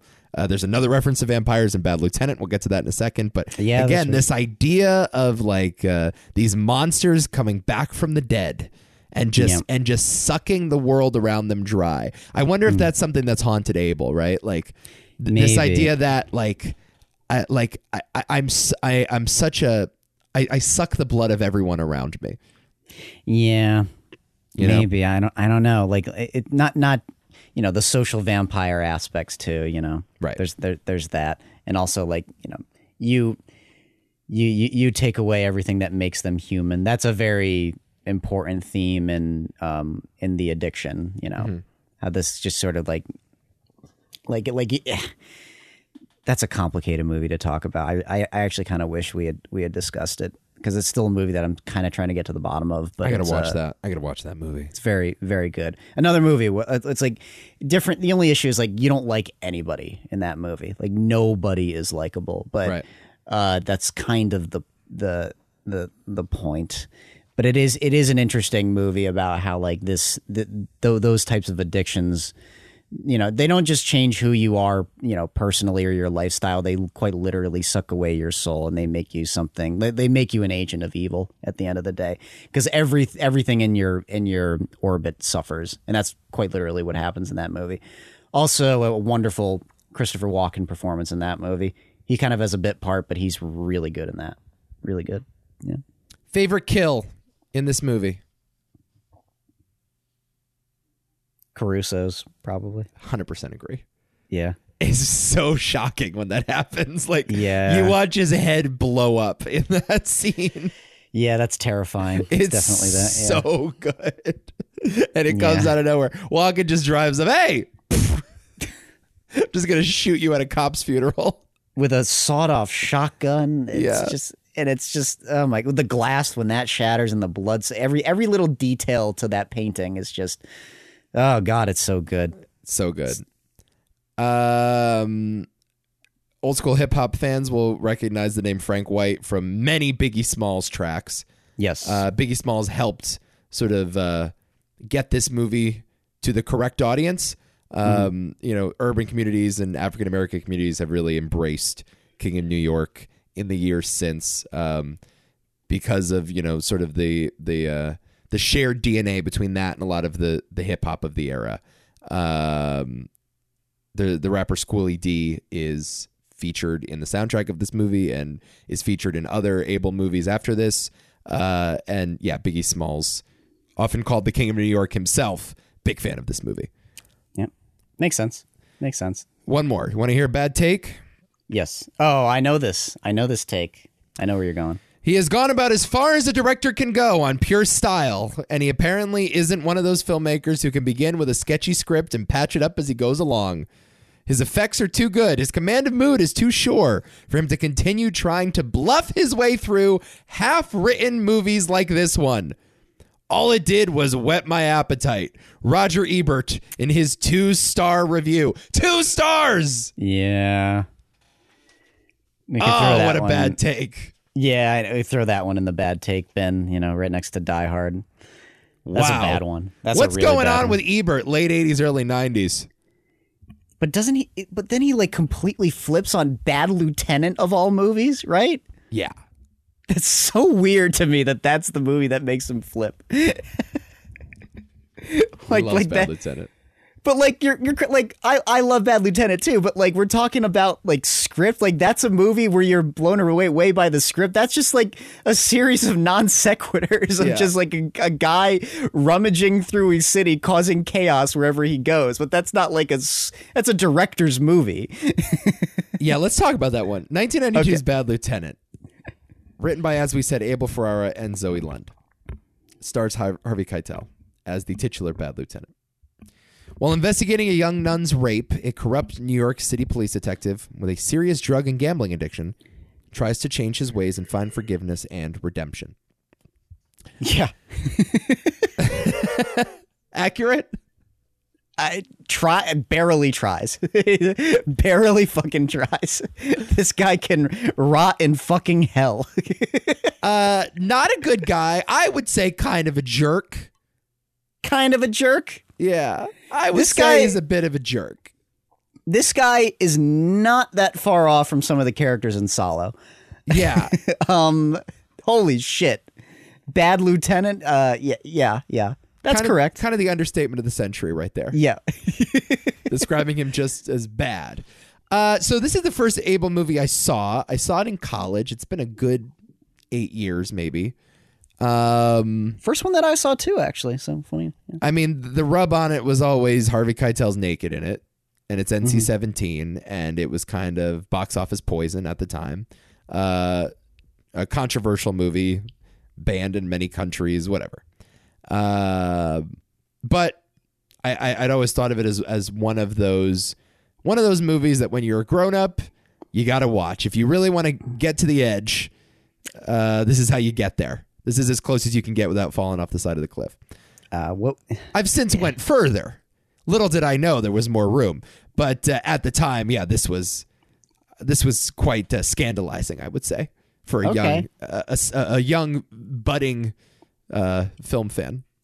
You know, I will admit, like, this did give me those kinds of like going over the edge flashbacks that I had when I saw Cannibal Holocaust, when I saw Salo, when I saw Antichrist, all those things.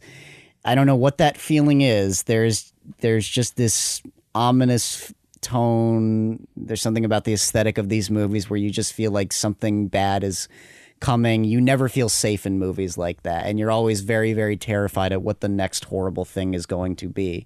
And the thing that makes it, you know, sort of doubly scary is that you know that it's going to be worse than what you imagine. Yeah. So there's just no way to prepare for it. Right. And this movie, I will admit, kind of gave me those vibes when I first saw it. Right. You know? And actually the scenes that you don't expect. I mean, obviously I had heard about the Keitel nudity. I heard about the rape with the crucifix. You know, I'd heard about the disturbing stuff. I did not know about the scene with the two girls getting pulled over.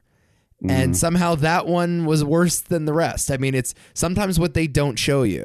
Yeah. It's sometimes, you know, like that is not an explicit rape, but I mean, it is kind of a verbal rape. It's sexual assault. It's harassment. And you know, watching that, I mean, it's the kind of scene that I'd never seen in a movie before. No. Know? So no. I mean, that was the thing about watching this movie. And I revisited a lot of it for this podcast. But I just remember watching it and being like, man, like I never want to go back here again. I mean, maybe this movie thing isn't for me. Oh, it's a hard movie. It's a great movie, but like, it's like disgusting. New York is a fucking toilet. It's just, you know, it's weird. It's just one of my favorite movies on this list because I've never seen anything quite like it. But yeah. Man, and Keitel too. And Keitel is out of this world. I mean, the breakdown in the church is just that's fucking cinema. That's fucking filmmaking right there. But it is just one of the most pathetic, disturbing scenes I've ever seen. Where Jesus appears for no reason. I don't know where I am. I don't know what to do, and you kind of have to surrender at that point with the movie itself. But what a crazy journey. I mean, it really does sort of feel like a Dante's Inferno sort of experience. Yeah, man. Because I mean, it's all you can really talk about. I mean, aside from just like you know, the disturbing qualities. I mean, it's just like a series of set pieces. It really doesn't follow a rigid structure or plot. A lot of it is just this guy going throughout his day, and what's this next day gonna be? Right. Well, we'll skim money off the top. Oh, what's this next day gonna be? We'll rape a girl, and it's just like, oh, Jesus Christ. Yeah, and it does kind of have this cinema verite quality to it. I mean, it is. There are moments of fantasy. There's moments that sort of bend reality and break reality, but stylistically, it's pretty straightforward. Like the scene in the church. Yeah, I mean, the scene in the church, like Jesus is just standing there. You know what I mean? Like there's no sort of like camera filter. There's no sort of heightened effect. Like it's very sort of on the surface. What you see is what you get. And like, that's the thing about this movie. And it lets Keitel just sort of cook. And man, is he cooking with gas in this. Pacino wins for Scent of a Woman in 92. Okay. At the Oscars. Robert Downey Jr. was nominated for Chaplin. Clint was nominated for Unforgiven. Stephen Ray for The Crying Game. And Denzel for Malcolm X. I would only put Denzel above him. Above who? Keitel. Okay. I would only put Denzel above Keitel. Do you agree? Above all, yeah, probably. Yeah. probably. I mean, I know it's an NC-17 movie. There's no way that it would have gotten nominated, but like, it's his career-defining performance. It's an era-defining performance in many ways. Yes. He literally bears it all in more ways than one, and so much so that they make that the poster of the movie. It's yeah. I mean, I don't know. Like, it's what else do you want out of an actor? If you're looking at it as just a tour de force performance where you couldn't possibly be more vulnerable. I mean, like, Jesus, like Harvey Keitel is reduced to almost like subhuman sometimes. I don't know how you I mean, yeah, like you said, I know how you don't nominate this because it's NC-17 and everything, but like, Christ, there's not many better performances than this around. Yeah, maybe ever. Another thing that always that always stuck with me from this movie, the gambling aspects. Oh God! Obviously, should be a horror movie for you. Totally. I mean, it's a low key, awesome gambling movie. It's not primarily known as a gambling movie, but gambling is a major subplot throughout the whole thing. Yes. We open in the opening credits, black text on white screen with Mad Dog himself, Chris Russo from Mike and the Mad Dog, the great New York City afternoon drive sports talk show. Yep. Talking about how the Mets are basically done. They're down 3-0 in the NLCS, and they eventually win that series, and that's what ultimately kills Keitel at the end of this movie. Fucking Mets. The fucking Mets. It's incredible. Yeah, it wouldn't be the first time. It just incredible texture. I mean, just for me personally, I remember that voice. I mean, the fact that Mad Dog gets to be in this movie. That was the one little shred of decency for me. Like, it's something that I recognize. Oh, like, my God. In a world that was so unfamiliar, hearing Mad Dog Chris Russo's voice coming through Harvey Keitel's radio. That should make it a little more disturbing. Like, he grounds it for you. It's like, oh, this is real. This is actually this real. is actually in a world that I recognize. Yeah. It's funny that Mets of all things, because Abel is to my understanding, a pretty devout Mets fan. Yeah, exactly. Which also maybe explains some of his drug addiction. But yeah, might. Yeah. Yeah, I mean, the idea that the Mets would sort of be a conduit, the powder keg that eventually erupts in this movie. That's an interesting thought. That's funny. I never quite thought about it that way. No, but it's not. It's the Mets' success that ultimately kills this character. Is that right? Oh, I forgot about that. Yeah. So the Mets are down 3-0, and he bets against them 4 games in a row. Oh, and they go on to win the series. Oh, I see. So it's kind of this self-loathing Mets thing, this Mets fan self-loathing, which again I can sympathize. Rooting for the football team across town. Mm-hmm. I get it, with a similar sounding name. You got it rough, man. I do. Yeah, I mean, you got that Zoe Lund scene again with the vampires. She gets sort of the iconic line of the movie: "Vampires eat each other, we feed on ourselves," and that's kind of the mission statement of the whole thing. Again. Yep. Back to the vampire motif. This is kind of a horror movie. It plays like a horror movie. Yeah. And then, at the end of it, Keitel, his idea of justice, his idea of what he deserves, like, if the nun can forgive her rapist, like, is the redemption for me? Maybe I don't deserve to suffer. Maybe, like, I can turn it around. Constantly playing around with these ideas of guilt and Catholicism. I mean, there's so much Catholicism in this movie. It's Abel playing the hits, but he had never gone this far, and I don't think he ever went this far after. I would say he does not. No, this is weird. It's just like Abel's just kicking the shit out of himself in a lot of ways. It's a very interesting form of expression, but it does work. But I mean, the other disturbing thing about it is that I'm not really sure we get a lot of definitive answers on those things. Because, like, even when he does kind of, like, I guess, forgive those kids or let them go, tell them to get on that train, get the fuck out of here, it doesn't seem like it solved anything. I mean, obviously, it doesn't. I mean, even spiritually, it doesn't feel like anything was fixed. the sad thing about it. I mean, even with that ending and just sort of how utterly pathetic it is with him just sitting there in the street, and like again, perfect representation of New York, where it's like the worst thing could be happening 5 feet next to you, but you're still going to keep walking. You know, there's just people walking, right? And eventually some people pile up, but you're still like hundreds of people walking like nothing happened. Right. Cars are driving by. You know, you wouldn't know that a guy was murdered. It's just really, you know, it's like this dog that was put out of his misery. Exactly. Yeah. All right. That's bad. Tough movie. That's Bad Lieutenant. It's fuck yeah. Yeah. Which is better? This one or Herzog's? Oh, good It's a tough question. I mean, you know me. I absolutely adore Herzog's. I think that's unironically a great movie. Yeah, I like it a lot too. I would also call it a great movie, but I gotta go. I gotta go this one. Yeah. I guess you got to go this one, but what's the fun in that? Well, there's no fun. There is no fun in this. That's the point.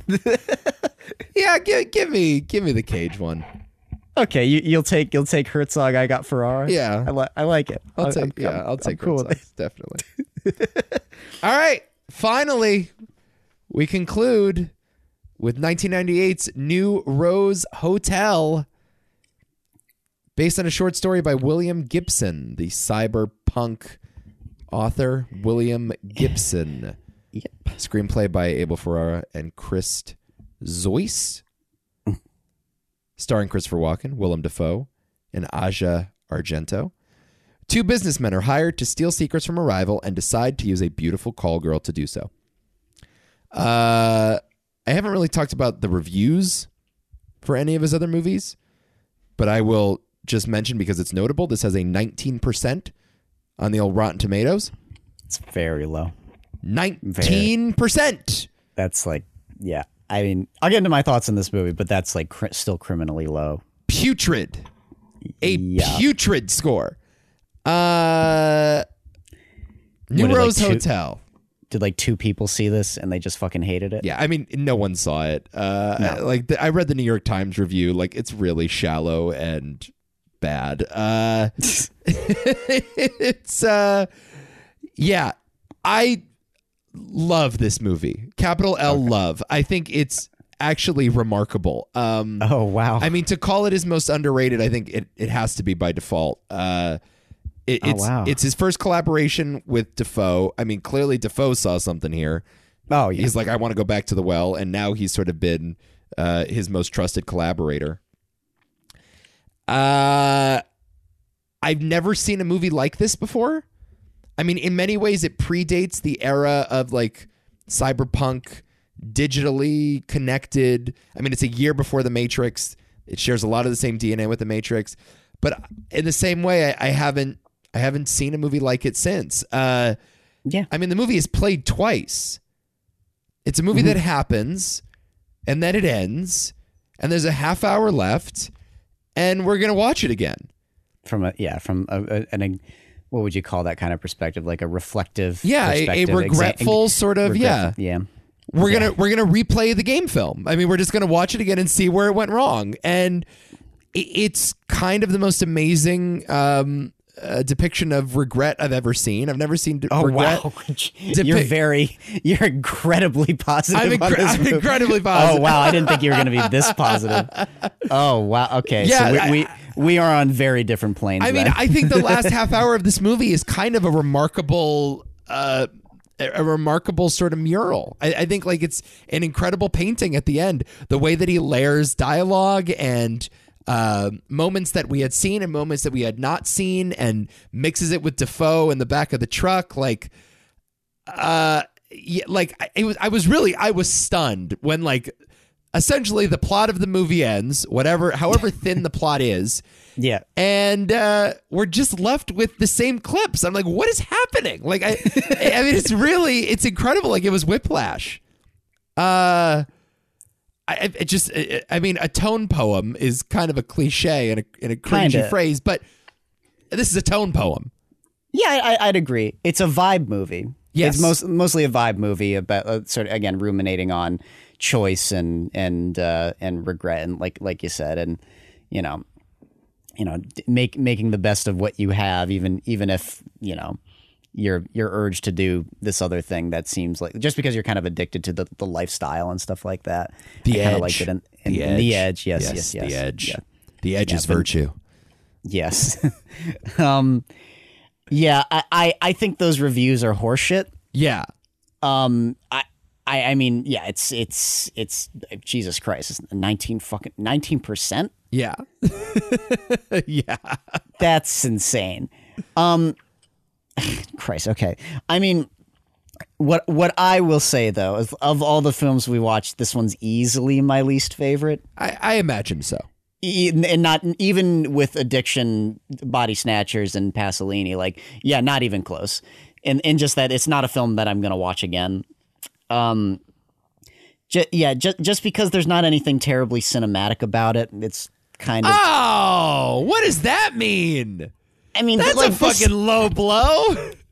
No, yeah. Nothing cinematic. What do you mean? Well, what is cinematic about it? I mean, the style, the sexiness, the vibe, the bad guys, the corporate espionage. I mean, I don't know. Yeah, it's you could play a lot cinematic. Asia Argento is cinematic. Totally. But like, this is something that I was like, it's not working entirely as a movie for me. I mean, it's not big. It's not explosive. It's understated, definitely. No, but most of it is dialogue. Most of it is sitting down and having conversations. Most of it is plot that is happening kind of like off screen. I mean, the interesting thing to me was that this is everything The Counselor should have been. Ah, there we go. In a lot of ways. There we go. I see a similar type of screenwriting going on here. I see the idea of like, there's stuff happening, we're just not going to show it to you in the way that a play generally does. A play will often like have the conversations in a room. Now let's go do it. And they leave the set, lights go down, lights come back up, and they're in a different room. Oh my God, it all went fucking haywire. Nothing worked. How can we fix this? And that's kind of the movie. So in that sense, yeah, to me, it felt like sort of a like a filmed play in many respects. Yeah, I found it interesting that the Asia Argento scenes with the Mark are there's no scenes of that, and they actually show you very little of the relationship with Defoe as well until the end.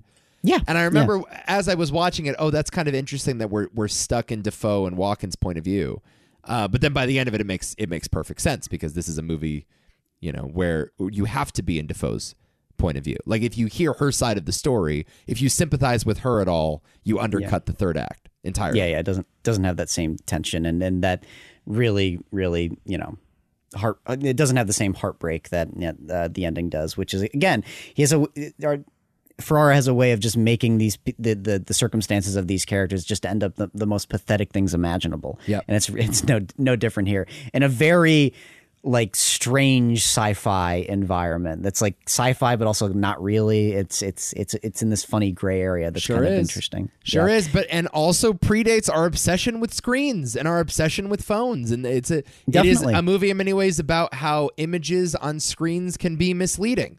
Mm-hmm. And I mean, fucking bingo, 20 years ahead of his time there, old Abel. Oh my God, yeah. Like all the information conveyed about the plot itself, the scam itself, the thing with the Mark is conveyed through monitors. It's conveyed through messages and secret codes and surreptitiously. What's the word? Surreptitiously. There we go. We're an hour 45 in on Enable for our podcast. Apologies. Surreptitiously recorded video, like.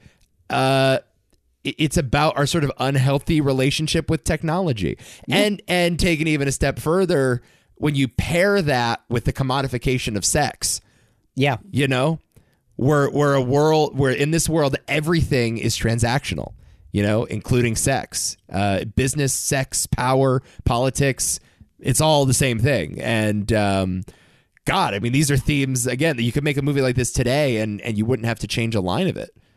No, probably not. There's a lot you could do with this world, with these characters, and it is very interesting. It's just, yeah, I got to be honest, I wasn't terribly engaged by it. It's not for everybody. I knew you wouldn't like it. I fucking knew it. The second I saw it, this is not an Adam movie at all.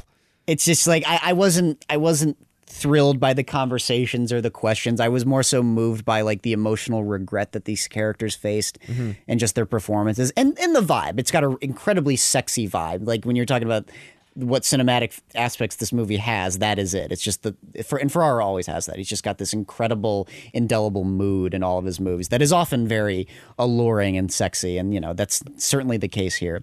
But there's a lot of just like, yeah, we're sitting around coming up with a plan on very like beige walls. And, you know, we're sitting around coming up with a plan where there's one light cast on these actors and while they're laying in bed. And, you know, a lot of the movie is just those conversations. And I guess if I was a little more engaged and interested in those conversations, I would have loved it much more. I just think as it stands, it's a very, very nice exercise that for the most part works, but it's not going to sing for everybody. That's for sure. No, I totally understand why someone would give this a negative review, and I would not recommend this to any of my sort of casual film friends. Well, it's not to say I disliked it. I still had generally a good time. I'm just comparing it to the other Abel films that I saw, where it's like, yeah, like this one had like lulls and like I think back to even The Driller Killer. That movie to me didn't even have a lull. It didn't have a single moment where I was not like fixed to the screen. Like there was moments where I was kind of dozing off. It's like, all right, I kind of get the gist of what they're talking about, and there's nothing like too fancy about the way this is cut together. It's mostly script and it's mostly performances, you know, and even the way it's like blocked out and the direction in certain moments. I don't know. There's some repetitiveness to the setting too, where they're either in the hotel or they're in the bar. You know, again, it felt like a play. It felt like I would have loved to have seen this as a play. I think it would have been kind of extraordinary in that light. As a film, I thought it left a little to be desired, but it's, you know, if you're going for an interesting vibe and really a really tight script and some fucking awesome performances, particularly by Argento Yes. and Defoe. Totally. But Argento is really the star of this movie. Yeah. Jeez Louise. Yeah. There isn't a plot. I mean, you have to know that going in. Like, Abel is not really interested in what is going on in terms of the scam itself. He's interested in how men and women interact in the bedroom. I mean, really. I mean, when it comes down to it. I mean, and that's sort of a through line through all of his movies. But he cares about regret. He cares about remorse. He cares about justice and the lack thereof, I should say. And that's why the third act is so good. I mean, the ending of the film is quite brilliant. It took, and that's the thing. I was like, by that point, I'm like, okay, it's really gotta, like, I've enjoyed the film generally, like kind of casually. It's been fine, but it's got to really do something great for me to be like, oh, good movie. Yeah. And it wasn't until that third act that I was like, that I ended up kind of like rethinking a lot of my feelings. And I'm like, oh, a lot of it makes sense. And this third act is kind of, it's just really, really genius. That's one of the more interesting approaches to like examining one's regret, and I kind of fucking loved it. But it just took a while to get there. So I love it. I won't fight for it for the Movie Hall of Fame because I think there probably is a clear choice, and we agree on it. But that's New Rose Hotel. No, it's a good movie. It's a good movie. But similarly for you, I wouldn't recommend it to casuals. No. I would recommend if I ever for whatever reason come across someone who says I loved what Counselor was going for, but it didn't quite work, I'll be like, you got this movie over here. It's pretty good. Man, do I have news for you. There is a movie that does exactly what that fucking thing is doing, except it actually works. Here we go. I would love to show this movie to Nick. Oh, yeah. That would be really funny. Yeah, he'll hate it. Yeah, he would. All right. I think the move is King of New York here, right, Adam? Just in spite of Roger Ebert, just for that alone. Yeah. What the hell was that review? The script is bad? Yeah, it's crazy. I mean, Miss 45, important, no question. Yes. Bad Lieutenant.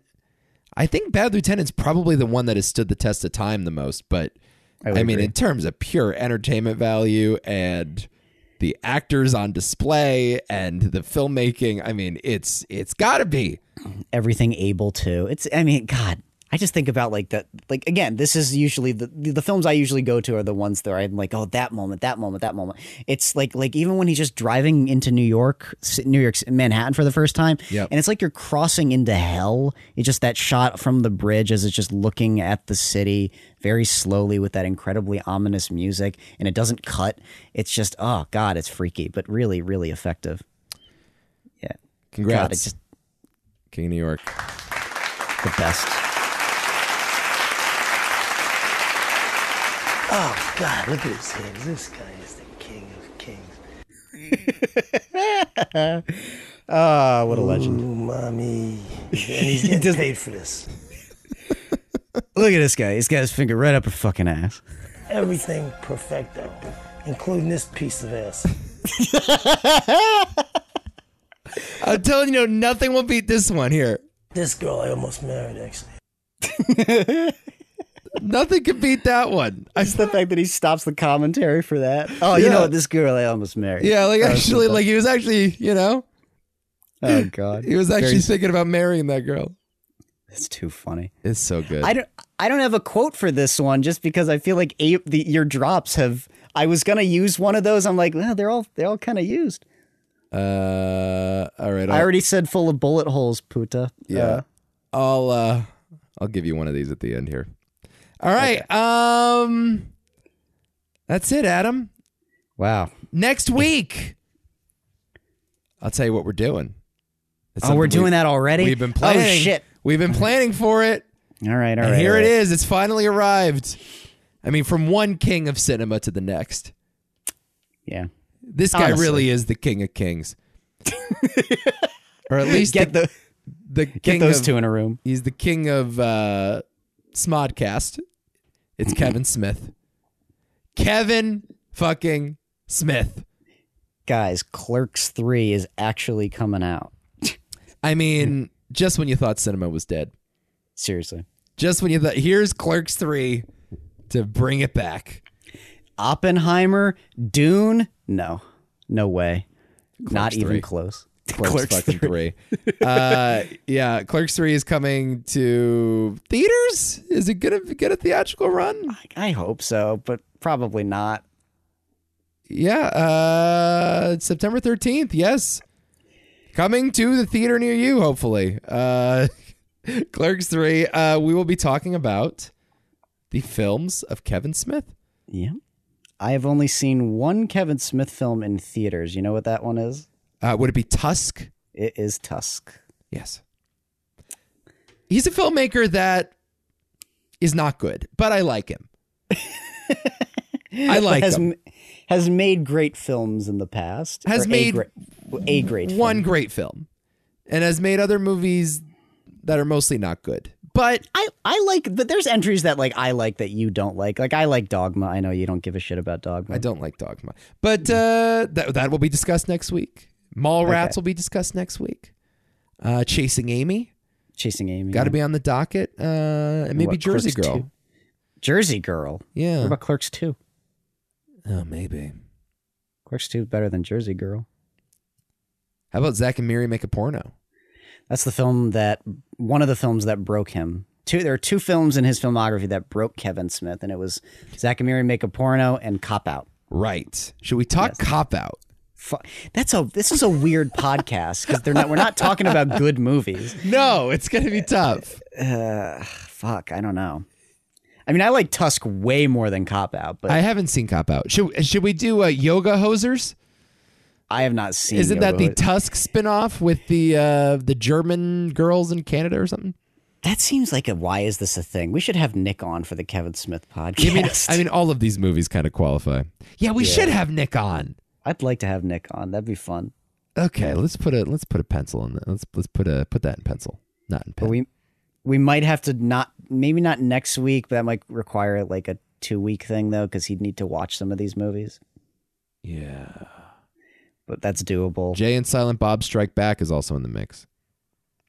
I have not seen that one. Jay and Silent Bob's super groovy cartoon movie in the mix. Oh boy. Oh boy. Not exactly a Kubrickian resume, but we will be talking about him next week here on your favorite movie podcast. Anything else, Adam? I think I'm good. All right. I think I'm satisfied. That's it. That's it. Until next time. Who's this weirdo? All right, excuse me, somebody's mother at this point.